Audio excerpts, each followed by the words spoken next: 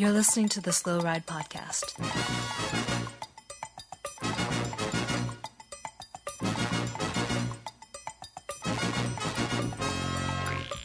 Bikes, advice, and rumors straight from the source. TheSlowRidePodcast.com and on Twitter at TheSlowRidePod.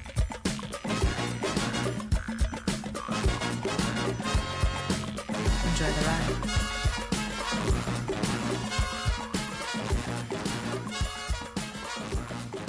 Hello and welcome to the 232 episode of the Slow Ride Podcast. This is Tim, your 2018 Schwamigan Fat Tire Festival champion, Hayes in Orlando, Florida. And filling in for Little Guy this evening, this is Spencer in Boston. Second place, I think, at Schwamigan. I'm running out of ability to say that, 2018. Like, I don't know when you guys are going to put the sunset clause in that I can never mention it again, but Little Guy's not here, and I mean, worst case scenario, Schwamigan 2019. And with that, I mean, we do need to mention Spencer. It's the end of an era. It is. 2018 is the door is closing. Yeah, like Eric Saunders in a crit. The door is closing here. We're recording this December 31st. This is the day. This is the day that everything's going to change. Going forward from today, cycling is not going to be the same. It's never going to be the same, and I'm very disappointed about the end of this era. I mean, I think that 2018 was a good year. It wasn't the best of the era. It could have gone out. We could have gone out on a higher note. Let's just say, 2018. Yeah, no, 2018 could have been a lot better, Tim. Could have been a lot better. The Giro wasn't as good. Bike racing was not totally as good. It lacked all the pizzazz that it deserved. Mm-hmm. And it was downhill, but it is sad that the era is now officially over. Yeah, the era is done. Of course, we're, here it is almost 10 p.m. December 31st, so we've just got a little over an hour. Before it is really closed and done for good. But of course, we're talking about Pipo Pozzato retiring from professional cycling. His contract will end at midnight tonight. And, it's just, we could keep moving to the West Coast, right? Like we could probably get another 10, 12 hours out of this until like it gets to Hawaii, right? Like the way that the clocks work. Sure. But Pipo, it was a glorious run. Mm-hmm. And although you may think only God can judge you, we can all judge you, and we give you passing grades. Yeah, we do. It is the end of an era. He was, I don't know why, but he was one rider. He wasn't like a winning rider, really, but he was the one rider that I focused on a lot on the Fassa Bortolo team, which is kind of when I got into watching the sport. And Cancellara was on that team. Juan Antonio Fletcher was on that team. Pipo was like one of the three musketeers. I just hit my inhaler. Yeah. Because Alejandro Pataki was on the team, man. In fact, it's because of Alejandro Pataki that I went to my doctor and claimed that I had exercise asthma. Oh, well. Exercise-induced asthma, so for an inhaler. Sure.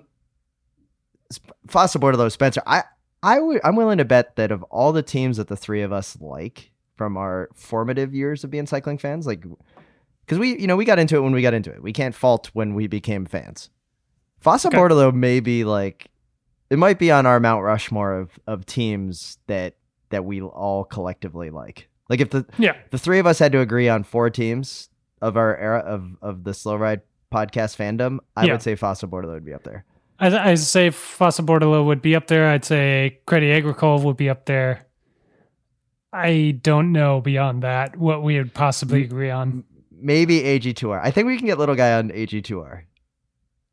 But maybe not you. I don't know. Yeah. We could just talk for a little bit. I don't know if Little Guy's going to be We'll save that one. We'll save that conversation for That's sure. That's a 2019 discussion. Yeah. And it's the end of an era, but there's a lot moving forward. So, like, for example, tomorrow is one of the greatest days in cycling because it's jersey swap day in cyclocross racing. It's a jersey jumble.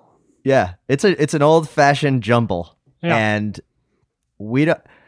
Oh, it's going to make the racing actually exciting to watch a little bit from what Vanderpool's been doing out there. I know. I mean, we might think somebody else is off the front for a little while before we realize it's Vanderpool in a different colored jersey.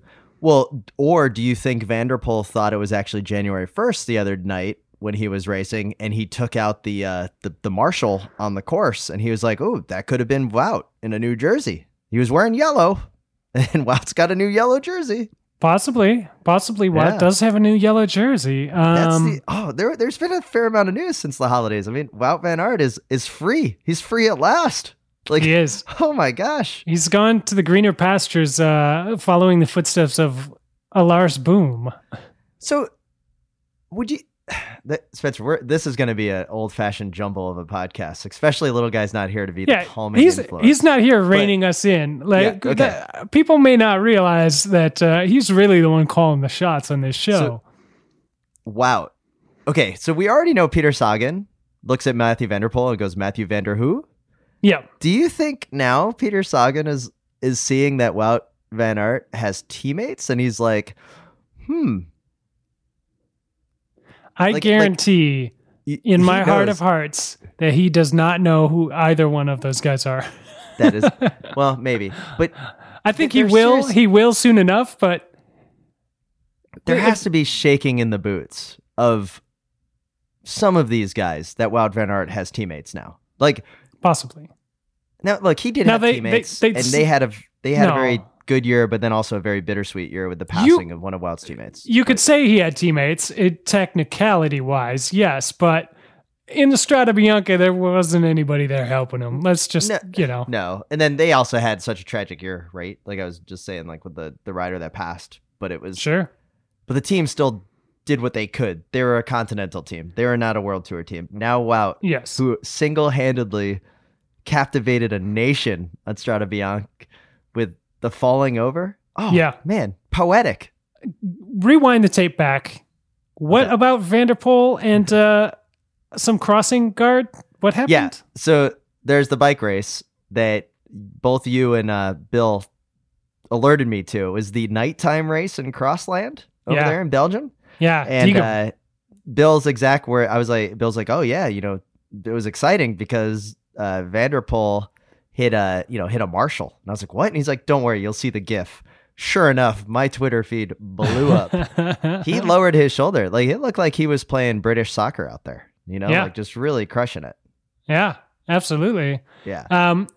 We did figure out why, because it was a big mystery why that guy was standing in the middle of the course all of a sudden Yeah. on lap like 7 or whatever.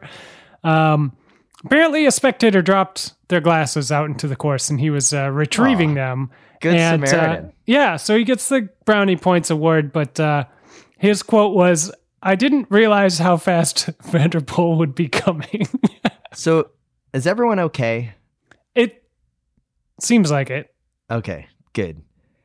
Here's the next question. We're not the cross experts. I mean, we're experts in a lot of things. As an example, we were the very first to report that Kate Courtney was leaving Specialized to go to Scott team. So I feel like we have a high horse to get up on. That's true. So now some other people did report it, like Pink Bike and Vital Yes. had rumors that she was leaving Specialized, but they didn't go as far to say what she was doing and that it was a done deal, which is, a cliff we were willing to jump off of.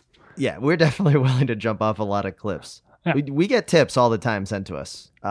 We only report what we hear. But here's the thing. That, like, we're not the experts that are going to, like, read, like, play back, like, what is happening out there. That's what you can get Right. at the experts over at Crosshairs Radio, Crosshairs Television, right? That's where you're going to get that in-depth analysis. However, Spencer, on the spot, Bill was saying the other day on Twitter that, Wout van Aert starting to pick up steam a little bit and looks like he's racing for the postseason. While Matthew Vanderpool has just been racing for the regular season. So right now, Spencer, Yeah. what are the percentage chances that Wout van Aert repeats as the cyclocross world champion? 95% that he repeats. Okay. Vanderpool going to be hurt, or is it going to be muddy? Like, what's the... Vanderpool is going to be hurt in his feelings when he finishes second place to Wout van Aert. Cyclocross fans are amazing to me, because we remember the mud at a specific race in 2003 when Sven made this move over this, off camber, whatever. Like, we remember exactly that, but we have this short-term memory lapse where we seem to not remember at all what happened last year, where Vanderpool dominated every single race all through the season, and everybody's like, whoa, Wout should just give up. Why is he even here?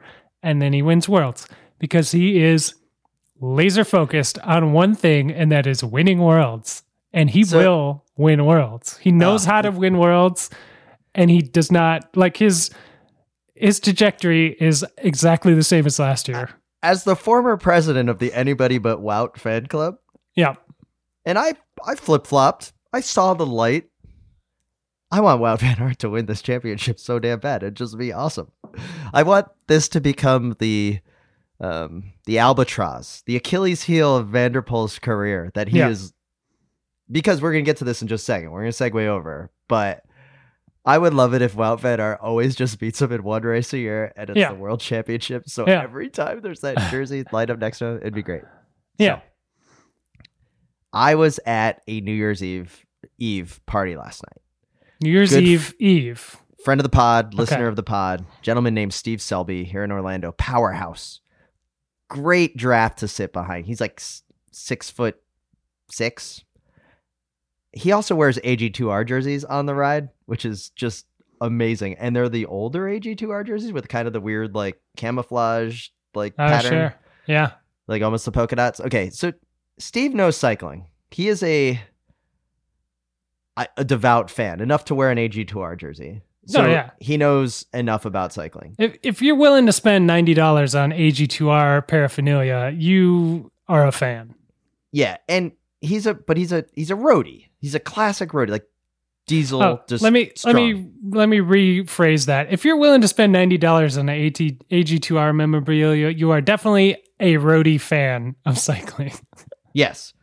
So here's the question, though, I tell him all about Mathieu van der Poel coming to Flanders. I'm talking him up. Sure. And he's just like, what has he really done? Like, who is this guy? And I say, well, he's the Dutch national road champion and the Dutch mountain bike champion. He's the former UCI cyclocross world champion. I even went back and dug out that he is the former UCI junior road race champion. Okay. And he's turning 24 in about 2 weeks, middle of January here. Okay. And he's like, well, yeah, so hopefully he just doesn't become another Frank Vandenbroek, right? Yeah. Like that's and because he'll go like, well, what is Lars Boom? What has Zednik Steinbard done? How do you explain Vanderpool to a roadie? Like, are we overselling here? Are cyclocross fans being I saw them when they were cool. I saw them before they were cool. A little bit. Like indie rock fans? A little bit, but Lars Boom, that's fair. He like flashed in the pan. He had a couple good TT results maybe his first year or two on the road, but he's just been like a solid pack riding guy since. But to dismiss Stybar is a little... I've raised an eyebrow to that because he's had some very good results on the road. Some very high quality results. He is a perennial could win Paris-Roubaix guy that rides for the biggest powerhouse team that there is for the classics and stuff. And they haven't fired him or anything. So obviously he can do it, I would think a roadie would respect that.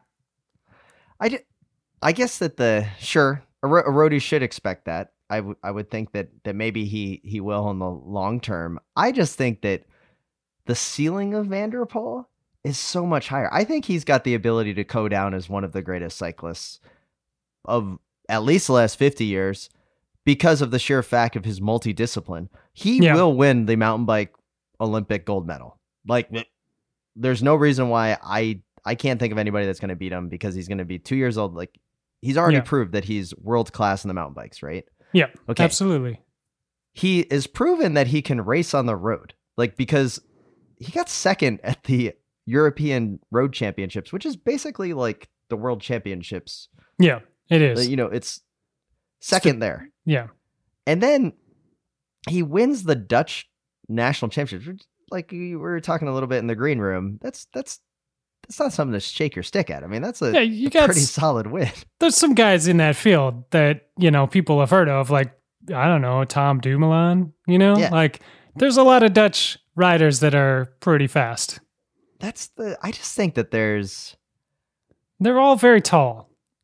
I'm just curious as to how we can temper our expectations, but then totally prepare ourselves so I can tell Steve, I told you so at his first like legit event. Here's the problem is we know that Van der Poel has a higher ceiling than Wout van Aert. And Wout van Aert went out and got second at Strade Bianche, which is more or less a spring classic monument. Yeah. And like to hit a podium in a race of that caliber and to then be talked up for other races of that caliber. And then get third at the road championships that Van der Poel got second at. Right, exactly. Like Van der Poel, if Van der Poel comes out and is even as good as Wout, the roadies should be shaking in their boots. Well, I still don't think Sagan is concerned, but as cycling fans, we should be excited by what both of these guys are going to bring to the races. So what's the minimum expectation for us? And we'll end it with this. Like what would you say beyond, like what does Van der Poel need to do to have a career that warrants the excitement that cyclocross fans and mountain bike fans have for this guy on the road versus like him being a draft bust, for example? Like, like we don't want him to be the next Greg Oden out there. Yeah. How many monuments does he need to win? He's probably going to be the guy that wins all five. Like if he doesn't win all five, you've been a bust, Matthew. Like no, but I not that he'd be a bust if he didn't, but I actually think he might be the guy who does it. Let's go through the five that he'd win. He's definitely going to win Roubaix. Yeah. He will win Tour of Flanders. Yeah. Milan-San Remo may be a little bit of a tough one, but maybe he can get over the Poggio first, or he can do like the Cancellara move. Yeah. Okay. He will win Liège. Like I could see that happening for sure. Yeah, he's like a scrawny climbery guy who's wiry but still can ride Roubaix, Like he's the perfect storm. Sure, Roubaix. And then lastly, it's a little too late in the season, but the Japan Cup may not be exactly his strengths. Like I'm a little worried about the climbing. Well, it might also conflict with cyclocross season if he's still racing. Yeah, that might be the tough one for him to get. That's going to be tricky. I would just say that he needs to, at the minimum, needs to win Roubaix and Flanders to have at the minimum, a successful road career for like what he is able to do right now and the expectations that everyone that's a cyclocross fan is putting on him. Sure. And a mountain bike gold medal / World Cup champion. Yeah. Well, here's the thing is he could very easily pull a Pauline Provost and win the worlds in all disciplines. He could do that. He is that caliber of racer. You know what would be the best if he's like, you know what? I'm going to the trials world championship and he goes to like cycle ball or something. And you're just like, oh my God, artistic cycling. Anyways. Well, I'm excited about the upcoming season. Is there anything else on the recent cross races, Spencer? I know that you guys were able to watch a fair amount. I was traveling back from the land of cold and misery. Yeah, the holiday season is tough for us to make podcasts, but it is very easy to watch cyclocross because we're in the Christmas period here where there's racing almost every day. Just the other day we had one of my favorite races, which was Diegem. We talked a little bit about. It goes through it's the nighttime cyclocross race, and it goes through the town center. Yes. So cool, so weird.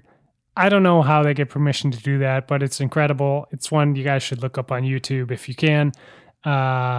Women's race was fantastic all the way through. We got a great show from Sana Kant with some excellent racing skills. We got to see Eva Lechner's big sunglasses, which were fantastic as always. Nobody rocks the glasses like she does in the professional peloton, men or women, road or cyclocross. What was the race that was it Nomura? Like, what was the World Cup that was going on like a week ago where Stephen Hyde was getting in 16th place, and then Bill from Crosshairs tweets out, hey, he must have listened to the Slow Ride podcast once and he gets 16th or 17th. And then Hannibal Jerkin, fan of the pod, slays the tweets by going, I had a tweet all queued up and everything, but Teese things happen sometimes. It was such a good play on words because he got bumped out of that spot by Teese. Yeah, Teese Hertz. Oh, so good. Excellent tweets. We had some, we had some kind of big news that I thought was really cool. Was Helen Wyman, who was actually co-commentating on that Degum race. She spearheaded her Helen 100 project. For the World Cup that happened just before that, to get 100 women in the race among all the fields. And she also funded the first ever junior women's race. That has never happened at a World Cup before. Which is amazing. It's incredible. They always have to race with the U23s. So you got 16-year-old girls racing against 23-year-old women. Can I ask a question? Why did she have to fund that? Like, I mean, I know the answer. Okay, you know the answer, but like, I think she was determined to see it happen, and that was a way to make it happen. She was actually talking about this on the commentary. She was calling around a bunch of races and pitching the idea, and people were like, not super interested. And Erwin Vervecken was the promoter of the race that did it, and it was the first race. It was the race that had the first ever women's U23 race like 10 years ago as well. So do you think that her idea, and maybe she talked about this she was on GCN, is that right? Yeah. Okay. Was her rationale like, oh, if I can show that it can be successful, therefore other races would do it? Yeah. And it's a way to showcase those racers, and to actually give them a fair race because they know who they're racing against. Rather, you know how it is being like a 3 in a 3-4 field as a Cat 4. Like, you don't know who you're actually racing against. Who's the other 4s. Anyway, she actually said for that race, which was super early in the morning, like 8 a.m. or something to fit in the schedule. She said Sven Nys was out there. Sven Venturnout was out there. Bart Wellens was out there. All these guys who run the big teams in Europe, right? And they were cheering on. They were scouting. No, they were scouting because they were like, "Oh my God, we know how big the women's elite race is now. How much better television coverage it's getting. How much better ratings it's getting. We need to know who the next star is going to be, and in the women's junior race is where to find them. So they were all out scouting, and this is awesome. We're going to talk about this in a little bit. We got a great email about Trek and what they're doing with the women's team. Yeah. And I think this is all going in. It's such an exciting time. I mean, that's why I really enjoy having Abby on the podcast. I'm looking forward to having her for our jersey draft coming up for the women's World Tour teams. Mm-hmm. But I mean, pretty damn exciting. And I didn't know that about the Helen 100. I think that Helen Wyman has done such a good job of kind of promoting these types of events and also being a good figurehead that I'm very excited about this. So it's so cool. And there's so much cool stuff going on in that women's field. We saw Yolanda Neff racing cyclocross. Well, we saw her bunny hopping. Amazing. We got to get to this because Eva Lechner, fan of the podcast. Yeah. And probably arguably one of our favorite cyclocross racers. One of our best friends. Yeah. We have a picture to prove it. It's great. We do. Eva Lechner out there, who's been crushing it, swaps teams, doing awesome. Leading the way. She's definitely on the forefront. of racing. Like she's definitely up there in races, usually with the whole shot and, you know, kind of a good start. But Yeah. she's definitely crushing the sunglasses game. Oh, to yeah, which absolutely. a level that they're the glasses that we always say no one else can pull off. Like and she does it. And she's got these glasses, and they're the huge shades. And then, so we put this on Twitter, and then American racer Leslie Etheridge also just tweets us with a picture saying, always channeling my inner Bika Eva with these shades. And then also we get a tweet from Reagan Pringle. You sure about that? Because Yolanda Neff also is running these. So I'm starting to think that Eva Lechner really is on the vanguard just from being in the sunglasses game. Yeah, she's a fashion icon for sure. Yeah. Now, the glasses are pretty big. They're pretty big. I'm 100% a fan. I'm a fan of Eva Lechner, so by that's de good. facto, I'm coming around to him. Did you hear what you said there? That you're not 100% a fan. I know. You like that? That was very nice. Yeah. I think the big glasses trend is obviously a thing all over, and I think we've talked about this before, but the only one that can pull it off is Eva Lechner. Like somehow, I don't know if it's the Italian stylings or just if it's just in her soul or what, but she can pull it off where everyone else looks a little weird. Yeah. She's going to have to carry the Peepo legacy moving forward, and it may That's be true. for the sunglasses. So, all right. Well, at the end of coming up, we've got a bunch of listener emails, tweets, a lot of things to get through, and let's get into this Preem Lap. Yeah, we got the tour of Australia coming up, and we're looking forward to getting our bling report. And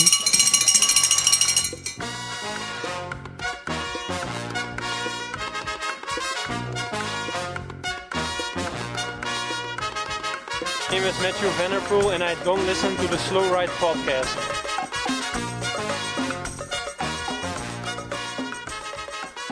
All right, Spencer, we've reached the Preem Lap again, and we have pretty big news in Wide Angle Podium land. Once again, go to wideanglepodium.com, see the family of shows. We just recently added the gravel lot to the show, the program, based out of Cincinnati, Ohio, and it is a fantastic show, really well produced. I love everything about it. I'm excited to have them on board. We have the Bike Shop CX, Crosshairs Radio, Consummate Athlete, and of course, Slow Ride Reviews. So the most exciting thing I think about the gravel lot is I thought it was going to be all about gravel. That show is not about gravel racing. No, please they go may take a listen. Yeah, I don't want to say it too much because they might stop listening to us. It's that good of a show. That's a kind of a worry. It's true. Yeah. They have a different style. They have a different, they're fun. They have a interview style show, a little different. Not about gravel. Guys, don't be worried. Yeah, it's not about gravel, and it comes out every Friday, I believe. I think they're pushing for Friday morning releases. We're excited about that. So go check that out. And when you're also at the wideanglepodium.com, you look at that right side on the skyscraper, you're going to see the link to our brand new Grimper Brothers coffee. Hello, cyclocross friends from Grimper Brothers. And this, Spencer, you're our coffee expert. You're the aficionado. You're the barista that has shepherded me through the coffee game because I am still a rookie. Yeah. Why is this espresso blend the one I want? Well, it's the one that supports the shows that you love on the Wide Angle Podium Network. That's the number one reason you want to buy it. But as a very nice consolation prize to that good, warm, fuzzy feeling, it's really good coffee. Grimper Brothers, they know their stuff. If you were out at Nationals, you probably got some coffee from them. They were out there slinging their beans.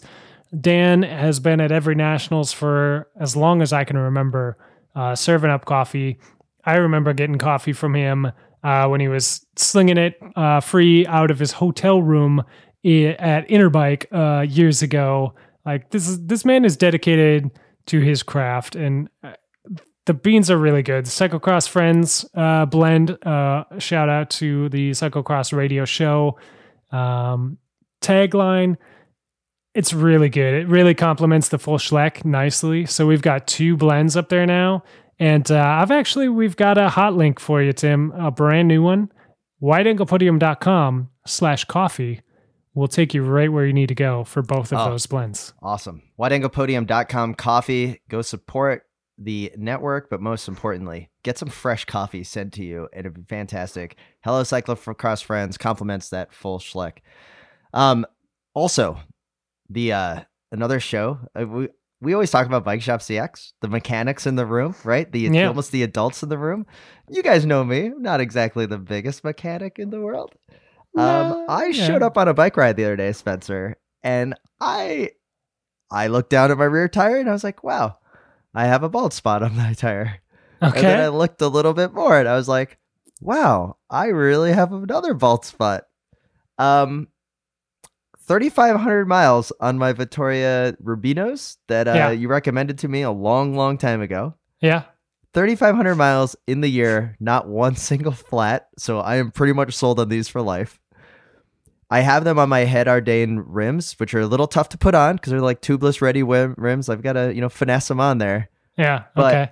I took them off. I took a video.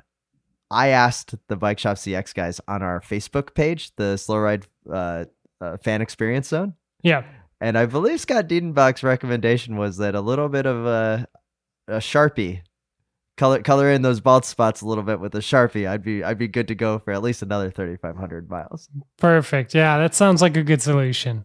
Yeah. So, anyways, I'm pretty excited. Those tires were rugged, Tim. I cannot believe you were still riding those. I was embarrassed when I took those off, and it was enough that when I was holding them up, people were like, "Are they wire bead?" Because they had been so set in their ways on this tire that they were in like perfect shape. But yeah, Spencer, these were. I might keep this tire just and bring it to the bike swap in February here and see if I can get a couple bucks for it, just for the joke of having that on my table for someone to look at. Be like, $5. Let's see. You price it at $5. You'll take 2, and somebody will lowball you at 1, but don't take it. All right, let's get back to the show.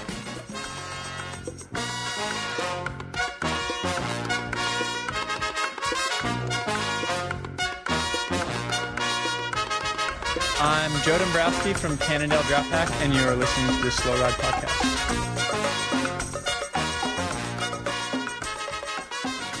All right, so we've got quite a few listener emails, tweets. We've got some Instagram DMs. DMs are always open. Go to the Slow Ride Pod on Instagram and Twitter. You can also find us on email at the slowridepodcast@gmail.com, and then also in Facebook, like I was saying, at the Facebook Fan Zone. Just the Slow Ride Podcast official fan experience zone. Yeah, fantastic. So the first thing that came across to me, I was tweeted by a friend of mine in Scotland, and he has a habit to be really into like non-cycling photos of cycling teams or of people in kits, professional riders in kits not doing cycling things. Okay. And he was the first one to alert me to the wonderful annual tradition that is the Quick Step photo shoot. In the past, we've seen the pillow fights. Mm-hmm. We have seen the fake sleeping. Yep. And this year, brand new, they take it one step even higher. And that, of course, is that they have the trampolines being used. Very exciting to see. So, yeah, a lot of bouncing cyclist photos. Yeah. Full kit. Just full kit. All right, Creed Monster, one of the longtime members of the supporters of the network and a big fan of ours, tweeted us saying that he was heading out to Brainerd, Minnesota. Yeah. Now, for a snowmobile trip, got any pointers or advice? I lean on you guys heavily for life advice. So he's loading up the circus, heading to Brainerd, and he's in St. Louis, right? Yep. Yeah. Yep. So he's going to be heading up north, getting out of St. Louis, which is always a good thing for the Slow Ride Pod. And as he's up there in Brainerd, he wants to know what to do. So the first thing of advice I have for the Creed Monster is, I hope to God he has a snowmobile with heated hand grips, the heated grips. Yeah. Have you ever seen these? But snowmobiles, they have heated grips. It's the greatest invention of all time, but only snowmobiles after like 1998. So it's a very important thing. So hopefully he has an upgrade here on that. Hopefully. Now, most of my Brainerd experience is around the Brainerd International Raceway, where you can go do some, drag strip racing. So I Some would hot assume you laps. could take a snowmobile out there, go do some hot laps, and do a quarter mile. Mm-hmm. What else do you think? Like, how Well, else do you explain Brainerd? There's a so- Paul Bunyan statue, right? Now, Brainerd is in Minnesota. I don't know if you covered that bit of it or Oh, not. sorry, We should yeah. have some intimate knowledge of things to do in Minnesota, being that we're all, spent a lot of time in that state. It's a cold and terrible place. It's basically Greenland for our UK listeners. And so, I mean, the main thing you do if you've got a snowmobile and you're up in northern Minnesota, don't be afraid to use it. That's my biggest tip. Is like you got to go to the Shred the grocery knot. store, you got to go to the bar, take the snowmobile. Like you don't need a car anymore once you're in northern Minnesota. You cross a certain latitude in Minnesota, you may as well not own a car. This snowmobile is all you need, and a fish house, an ice fishing house. Yeah, so you definitely need a fish house. I was going to just take a quick tangent. When I went to school for a year at Northern Michigan University in the lovely town of Marquette, Michigan, Mhm. I saw kids taking snowmobiles to school. And that's about the same latitude as Brainerd. Yeah. So if kids can take it to college, a snowmobile, you can take that to the bowling alley. Oh yeah. Because, just show up at the bowling. There's probably snowmobile parking right next to the handicap parking. You'll be closer to the door. Yep. Have fun on your trip. Send back some pictures of you with Paul Bunyan. Maybe go curling with the Olympic team. I'm sure they hanging out there Yeah. at the local brew, throwing back some brews. But anyways, let's get into a couple of the emails that came across that definitely struck my fancy. Okay. First, major shout out to Michael Stone from Northwest Oh, yeah. England. He always sends in some good emails. Hello, chaps and Abby. Yorkshire could be hosting the start of the Vuelta in a couple years' time. Negotiations ongoing. The Vuelta may be going to Yorkshire, England. So you heard it here first on the Slow Now- Ride Pod. That's Pretty not in excited about that. Spain. It's I'm not. confused. Yeah. Well, All right. Well, I mean, these things happen. all but right, the bigger, Michael. We'll see if this turns out to be true. I'm pretty excited about that. Now, the Tour of Yorkshire, Mike has emailed us previously. He also let us know that they announced the Tour of Yorkshire 2019. So courses, and from the sounds of it, it's pretty awesome. Now, this is like the race Yeah. that is in the backyard of like Dowling and the Condor JLT team, rest in peace. And, that kind of level, but then also some Pro Tour teams go. Right. You gotta pick up the Jiffy bag every now and then and, They go up to are the England. they're doing good things with their women's race. It's getting there. I know they're doing equal prizes and things like that. Like, there's some really cool stuff going on in Yorkshire. Yes. And Mike brought up to us, the cool thing that he brought up was that even though it's not going 4 stages, so it's not exactly where it needs to be yet, and everyone, I hope, agrees to that, is that the women and men's stages that do exist, they're both riding the same exact courses. Yeah. So which is same awesome. distance. They're not dumbing it down, right? Right. They're make it right. So I'm pretty excited to see that. So thanks again for Mike to send in the email. We got a couple of $1 million Tim suggestions that we're just going to put in the bank for later. But Okay. Ian Darling hits us up with an email. Hey guys, I have 2 pressing questions you seem the only folks capable of answering. Number 1, I just saw a photo of Tom Pidcock's bike with the European Champs color scheme. Of course, Oh, he won the Beautiful. Yeah. U23 European Cross National Championships, or world, continental championships. It is beautiful.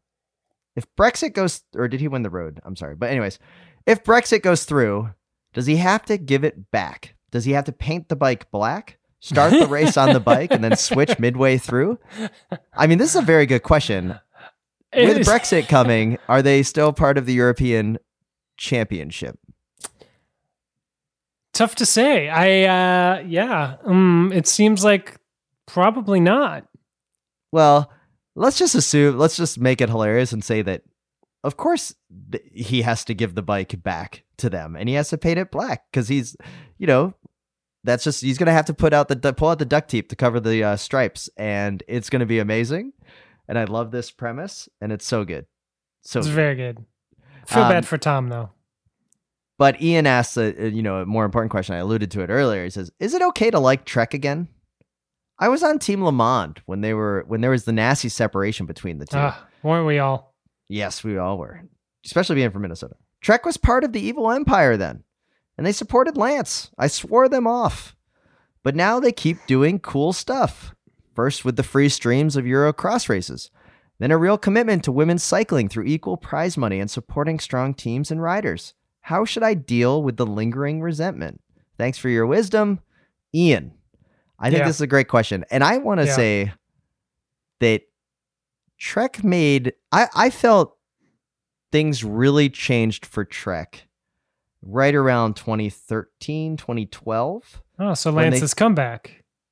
No, but there was they started making, maybe, but they started making a change in the cyclocross realm. Like they started showing up at USGP in Louisville. Like they had the flags. I just kind of remember there was a different Trek vibe. Okay. They changed the color scheme. Let me give you my take on this because I understand what Ian's saying. Because I am very much in the same camp. I'm in the Trek camp though. Now. If I had owned a Trek at the time, which I didn't, when all the Le Mans stuff went down, I would have lit it on fire. I would have been one of those people burning my Nikes or whatever people are mad about when they're protesting things on Twitter these days. I would have taken the Trek out into the front yard and lit it on fire and swore it off and never again. But I have like Ian in the last few years really at first was conflicted. You think, okay, well, they made a couple of smart marketing moves. Of course, they're a big company. They're going to make some smart moves eventually. And you kind of yeah, whatever. And then they keep doing cool stuff. And then they keep doing it. And then they did stuff like funding the World Cup equal payout at their race out of pocket without any reason to do that. You know what I mean?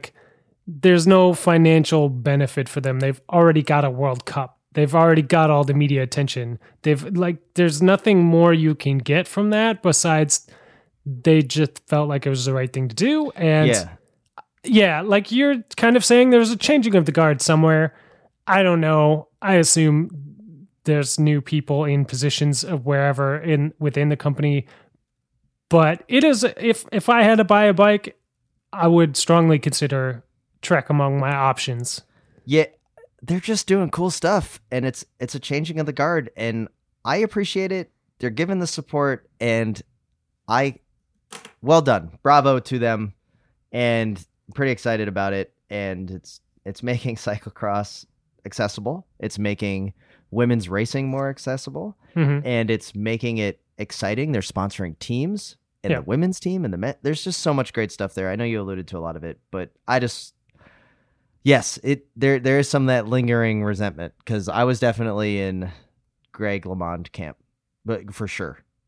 I gave him a business card to join our team all those years ago at the bike trade show. It was amazing. And he didn't ever showed up. But anyways, more dubious national championship jerseys. Friend of the pod, Jeff Aldrich out of Charlotte, North Carolina hits us up. Happy holidays to everyone's favorite pod hosts. In a recent article about Zwift's recent closing of $120 million in private equity funding and the launch of a new esports cycling league, there was mention that both British Cycling and Cycling Australia will soon be awarding the first ever national championship jerseys for e-racing. Yeah. Well, that makes sense. It makes sense for the UK since they are with the Brexit thing. That's pretty much all they're going to have. Yeah. Absolutely true. And, there is no borders when you're on Zwift. In fact, you're on your own island. It's kind of amazing. Does Watopia have a national championship jersey? I don't know this. And furthermore, does the UK have a trade agreement with Watopia, or are they going to have to renegotiate that one too? And it's just further down the list, Yeah, it probably is pretty low. How long till USA Cycling has a national champion for e-cycling? It's hard to say because, with Derek Bouchard-Hall stepping away, again, another end of the era tomorrow as his contract expires. I feel like he would have been on board He would have probably tried to figure out how to win that national championship quick before he left office. But, with him leaving, I don't know how on the ball USA Cycling is going to be going forward with the national championships they can award themselves. Hopefully they listen to our podcast where we give suggestions on their hiring and what can be done to fix it. It's true. So go back a few episodes. It's there. We'll get you a number later. Thing is now we talked in the past about what small country we can move to become a national champion of a country. And, there were various ideas bandied about, but this seems even more tangible, like more realistic to me. Like we would still need to move. I could try to immigrate to Iceland and become the road race champion there, but I have to imagine there's at least one other cyclist there, which means I don't have that good of a chance. It's not even 50-50, guys. I thought you were going to go say you wanted to move to Watopia and become the Watopia. How's that, Spencer? There's 12,000 people on that island and they're all cyclists. Yeah, Watopia, the taxes are way too high. I can't move there. No, but I could move. I could immigrate to Iceland and become the Zwift national champion because I'm guessing the internet connections there aren't as hardwired as they might need to be for good download speeds and stuff. And people probably gave up on it back when it was in beta and things like that. Oh, yes. Good point. The wheels are gone. Matt Watts, friend of the pod, sends out to us. You may remember that Matt was posting his wheels on the Facebook Marketplace group. Right. Like an old wheel set. And our recommendation was, you can't go there. You got to give the people what they want. And that is on eBay. Mm-hmm. Don't mess around with the Facebook Marketplace. eBay is the place to be. And he says, number one, eBay is a great place to sell things. People like bidding and winning. Gravel in the keyword and title was clutch advice. Because that was the second part of our advice was just throw gravel in there as much as possible. Yep. And finally, this is a non-sponsor plug, but I totally agree with him. Bike Flights is a great company for shipping bike stuff. And I totally agree. They get great rates. It's super easy to use. Yep. I shipped back my mountain bike from Schwamigenland. So did I. No problems, So thanks for the guidance, Matt Watts. Matt, friend of the pod, easily one of the greatest names of any cycling fan of all time. So Matt, you keep crushing out there. I think you're up in North Carolina now. I used to ride with Matt here in at Gainesville, but anyways, very exciting to see. We also, as we go kind of a little more rapid fire, Michael Gordon hit us up with a nice Klein Fervor based in Wichita, just to give us a gauge. I think it's important that people let us know what Kleins are going for. So you may remember I bought a Climb Performance, basically their touring bike in Seattle. That was for $500. Came also with a fenders and a Brooks saddle. So a little bit, some additional add-ons at $500. This was a $400 Fervor, which had, did have the internal cable routing. It looks good. It's a size small, but at $400. So this seems a little bit on the bottom of the Klein market pricing that I see. They're not the flashy color schemes, but just something to keep in mind. If you see a bike around $500 for a Klein, it's a good price at this point. You should. It's worth a second look for sure. If it fits you, you probably just go home with it. Yeah, I think it's just important to kind of see that. Stephen Sheeling hit us up and just let us know that there's another one of those outskirt films, just to make sure that we still do our bike packing trip in Mississippi, Spencer. So you might want to watch that to see if you can really get into the passion that is bike touring. Yeah, I don't know what you're talking about. And then we didn't even know that we had DMs coming through our Instagram feed, but we've had quite a few coming through. So first up, Blue Monday has hit us up, and it was a Movistar post that had pictures of the big three: Nairo, Valverde, and Landa. And it was like Giro, Vuelta, Tour of Vuelta, just basically and all he said was, tell Tim that Movistar is upping their infographic game. So it showed what rider was doing what event. Yep. So, Valverde, Giro, Vuelta, Nairo Tour Vuelta, and then Landa Giro Tour. And it was just kind of funny that maybe Movistar's getting a little bit into the 21st century of promotion. One can hope. One can only hope. That is true. We did get a good one here from Race Wheels and Barbells. Now, Spencer, we were talking a little bit about this. Recently moved to Austin, Texas. I really hope that you basically he races the Drive Race series, which is in Austin, Texas, which is like the big training crit series. Sure. Right? And he wants to know if he can do about 100% of his training on Zwift for that. About 100%. Yeah, no, he's trying to get back in the game. Is what it is. He's been out of the game for a little while, and Tim, I feel like you might know something about this. Just getting back in. When he's you're a competitive Cat 4 right now, right? And if you want to get back in the game and you want to come into those spring, I've never been to the Driveway Series in Austin, Texas, but if it's anything like the Opus Series was in Minnesota, or most Tuesday night crit series is all over the country, it is the World Championships for the week, right? Like everybody's flying, everybody wants to impress. It's the one race most people maybe the only race people do. So you want to be going good for it. Can you train 100% on Zwift for an actual crit like this? Tim, do you? Yes. What do you think? You think as a Cat 4, absolutely, because I think he could get to 3 just doing the Zwift for sure.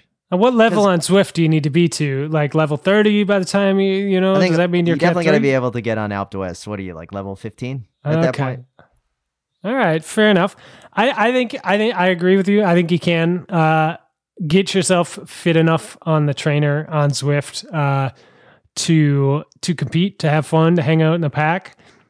But it's not going to be easy. It's not going to be fun. You're not just going to be pedaling around on Zwift. Like, you're going to have to do some work. You're going to have to watch your FTPs and get that number going higher and higher, and do a lot of those sprints workouts. That John's Mix, oh my God, under their training thing, that can be a pretty brutal workout. I'd try that one. Do a bunch of those. Don't just go soft pedaling around thinking you're going to be fit. You're going to have to work for it, but it can be done. Yes, it can be done, and it should be done. Just do it on Zwift, but just don't take my title as the, I think, Armenia e-cycling national champion, because I think I could still claim Armenia for like Olympic purposes. Okay. So I think that I could, there's probably a way that I could maybe do that. My only fear is that if Chris Horner is already racing Tour of Azerbaijan, he might just go 60 miles to the west and claim a similar allegiance to Armenia. Then I'm out of luck. But anyway, fingers crossed, Tim. We got a good review. People always leave us reviews over on the iTunes. I want to thank, major shout out to Jonathan Crane. This podcast is laterally stiff and vertically compliant. That was probably one of the, yes. Was this review helpful? Yes. Thank you. And hopefully that floats up to the top. Thanks, Jonathan, out of Birmingham, one of the more underrated cities in the U.S., especially for riding. And he continues to crush it. So, Spencer, is there anything else you could think of that we haven't touched on yet? Let's see. Let me check my notes. Quick step on a trampoline. January 1st, Jersey Jumble. No, I think we've got everything. I think we do have everything. So I'd like to thank everyone for listening. We miss Little Guy. He'll be back next week. We'd also like to thank Grimper Brothers for their brand new Hello Cyclocross Friends Espresso Blend coffee. We also like to thank the subscribers and supporters of the Wide Angle Podium Network. If you like what you hear, check out the website. There's some fantastic shows. Definitely give the Gravel Lot a listen. Can't say it enough. It's not just about gravel racing, so check it out. And we'd also like to thank BK1 of Rhymesters Entertainment for the intro and outro music. Probably one of my favorite parts of the show is the intro, and I think most people probably like the outro. And with that, this is Tim in Orlando, Florida. The end of an era is upon us, but I still can say right now that I am the 2018 Schwamigan Fat Tire Festival Showdown winner. And Pipo, thank you for a wonderful career. And in Boston, Massachusetts, this is Spencer reminding you to always wave at all your fellow cyclists that you see out on the road, because you're not a jerk. The Slow Ride Podcast. Bikes, advice, and rumors straight from the source. TheSlowRidePodcast.com and on Twitter at TheSlowRidePod.